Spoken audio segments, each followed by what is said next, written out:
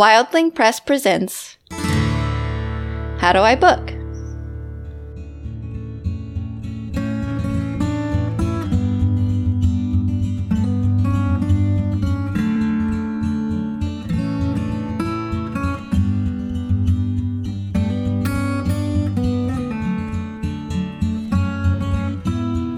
Welcome to How Do I Book by Wildling Press.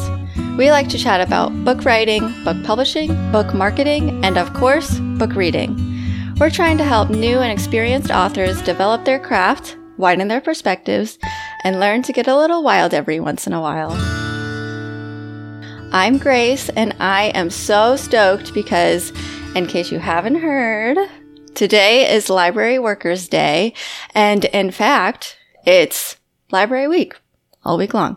So the celebration will continue, but today we're celebrating by having a little chat with the one and only Nico the Archangel, who is a library technician at the Richmond Public Library and currently the chair of Virginia Library Association's LGBTQI+ forum. So, Nico, thank you so much for joining us.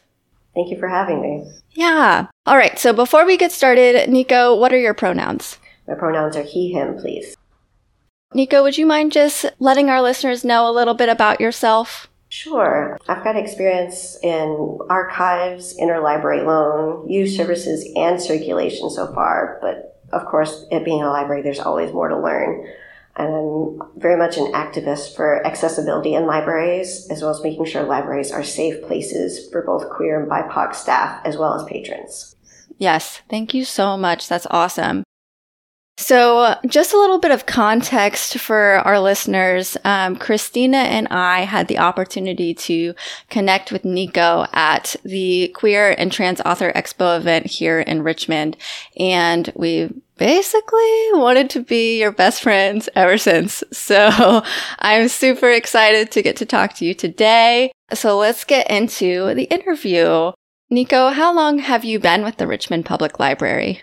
I've been with Richmond Public Library for 4 years. I started out part-time in the children's department here at Maine, and then a few months in, I got snagged over to the West End branch, and I got full-time over there since then.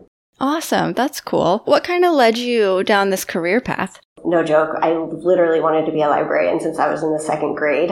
Just absolutely loved reading. That's so cool. I would help out my school librarian, making sure all the books are in order. They've got to be alphabetical and duodecimal. I just thought it was the best thing ever and absolutely loved reading. And so I started off volunteering at my local library and working my way up, worked in my college library, worked at this library, this part of archives, because I grew up with my dad doing genealogy. And so that's very tied to history and libraries. It's the best thing ever. And one of these days I will get my master's degree so that I can earn that capital L in librarian. Oh, yeah. Man, I know you'll do that. So it sounds like your position, at least with Richmond Public Library, has kind of changed a bit over the years. I'm interested to hear kind of what that transition looked like, and if you could describe a day at work 4 years ago versus what a day at work now kind of looks like. Sure, I can do that. Whenever I was hired in the children's department, I was their nights and weekends person. And so I'd be coming in when most of the main staff was getting ready to go home, and then I'd have the late shift, 3 or 4 hours at a time. Rarely saw anybody. Just got to have fun playing at the books, looking at the new things that come in. I wrote pretty often for the blog early days because I'm sitting here. There's no shelving I can do. There's nothing else. I'm going to read this book and I'm going to write about it kind of thing. Today, though, it looks very different from the full time. First thing in the morning, we always get there roughly an hour before we open, do our registers for the day. We print off a holds list. So that's the items people have requested in the last 24 hours that are at our branch. And so we go through the whole building trying to find all these books. The list can be anywhere from 2 to 15 pages long, depending on the day. Wow. Oh my gosh. So do you kind of have an idea of what your day is going to look like before you go in, or is it a bit of a mystery? If it's coming back after a holiday, we know it's going to be busy. If it's a really nice day outside, we don't have as many people coming in. So one of those rainy, drizzly days, we get a lot of families coming in. We've got the West End branch has like a little puzzle and Lego table. Parents will bring their kids in and they'll spend 45 minutes to an hour, if not all day, there instead of going to the park or whatever on a Saturday. We get the outside book drop in the morning before we open and again in the afternoon just before we close. And as we start off the day, we've got a desk schedule. And so usually no more than 2 hours at a time on the desk. But the desk can consist of answering the phones, helping patrons check out, keeping an eye on the self-checkout station, helping people on the computers, opening the doors for people in the study room. And then when we're not on desk, we've got extracurricular type programs. So if we're getting ready, I'm going to be doing a book art program coming up. And so I've got to make sure all my demos are ready and make sure I have all the books I need and all the materials. The children's librarian's looking around for this material for that program or this or the other. So there's a lot of off-desk work that happens that a lot of people don't see. Yeah, I bet. What would you say is the aspect of your job that you love the most? Besides my fantastic immediate coworkers, I would not be as happy in the job as if it wasn't for them. They're we're a really good, cohesive group. I like that no 2 days are going to be the same. There's always something a little bit different, a little bit intriguing, interesting going on. I'm never really going to be bored at the library. Even if I'm just sitting at the desk, I can be writing blogs. I can be researching because someone asked me about what kind of books are like this author. Well, let's find out kind of thing. So I like that flexibility of days and how it's every day is a new adventure. So kind of the flip side of that question, what would you say is the most challenging part of your job? That was the question I had the hardest time thinking about. I think I would say managing patron expectations, because sometimes they come into the library and they think that we're going to do everything for them. We're going to sit down at the computer next to them, type in their passwords, fill out their resume, submit the job application, or something to that effect, because someone else in another thing that doesn't come to the library says, oh yeah, go to the library, they'll do that for you. Right.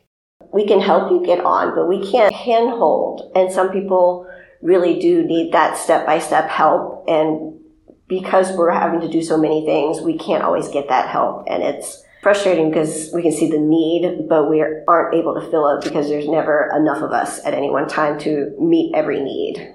So it sounds like you've wanted to be working at a library basically your whole life. But once you really got into it, were there any aspects of working at a library that surprised you or that you think might surprise people? I don't know if it's a surprise per se, but one of the most fascinating things that I think about working at the library is access to books before they're published, advanced reader copies, whether they're digital or physical. I think that's one of the best little perks about working in a library is read a book before it comes out, and that way you're hey, this one's really good. You get to read. You should read this one. Or you like fantasy? Have I got the book for you? Kind of thing. That's so fun. Get a little sneak peek. Yeah. It feels like I get to help build the excitement, and it was just being a part of the process and helping people enjoy reading. Yeah. In what ways do libraries positively impact the community? So many different ways. We are warm places when it gets cold. We're cooling stations when it gets hot. People can come into the library for as many hours during the day that we're open, and there's no expectation of spending any money while you're here. You can just exist. Yeah. You can't go to sleep, but you can exist. So we're a help for transient people. Someone that might not have anyone in their family to talk them through a difficult thing online. We can help them figure it out.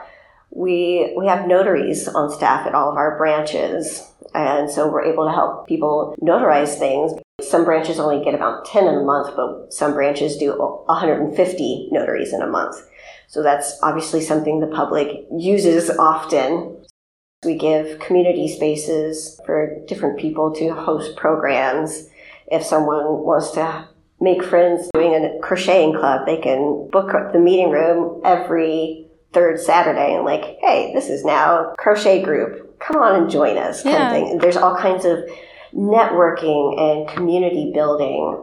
At our branch, we have movies. We show matinees every Tuesday, pop our own popcorn. And for so many people after end up, they thank us like, thank you so much. We don't have to go to a movie theater and spend this much on a ticket and this much on popcorn. And I have something I'm looking forward to every week. And that's the only day they get out of their house. And the library is that community for them. So what can the community do to support libraries? 2 big things: getting a library card and walking in the building. So getting that library card, that's a statistic that our board and foundation are looking at, like how many library cards do we have versus how many people are in the population. And we have door count every day, like how many people walked in and out of our door. There's not that many, or we've got so much, we need to put more programs here. Let us know what kind of programs you want to see if there's nothing that's there for you. Mm-hmm. Pre-COVID, there was a group that met at like a pub to do trivia kind of thing, but it was led by the library. Cool. So it's just like, get a library card, visit the library. That way it shows everybody, we have the statistics to say, yes, the library is important.